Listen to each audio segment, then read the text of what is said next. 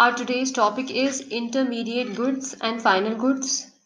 Intermediate goods are all those goods in which value addition is still left. We can add value to them, whereas final goods are the goods in which value addition has been done already. So there is no scope for any value addition further. For example, if we talk about a person who goes to a shopkeeper and purchases milk for himself. Then he comes back home and uses this milk for his self consumption.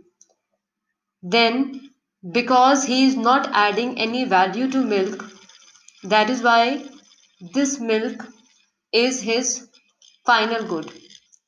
Whereas, if the same person had done something with this milk, had manufactured something out of this milk, for example, if this person prepared cheese out of milk and then sells it, so he will definitely increase price of that cheese.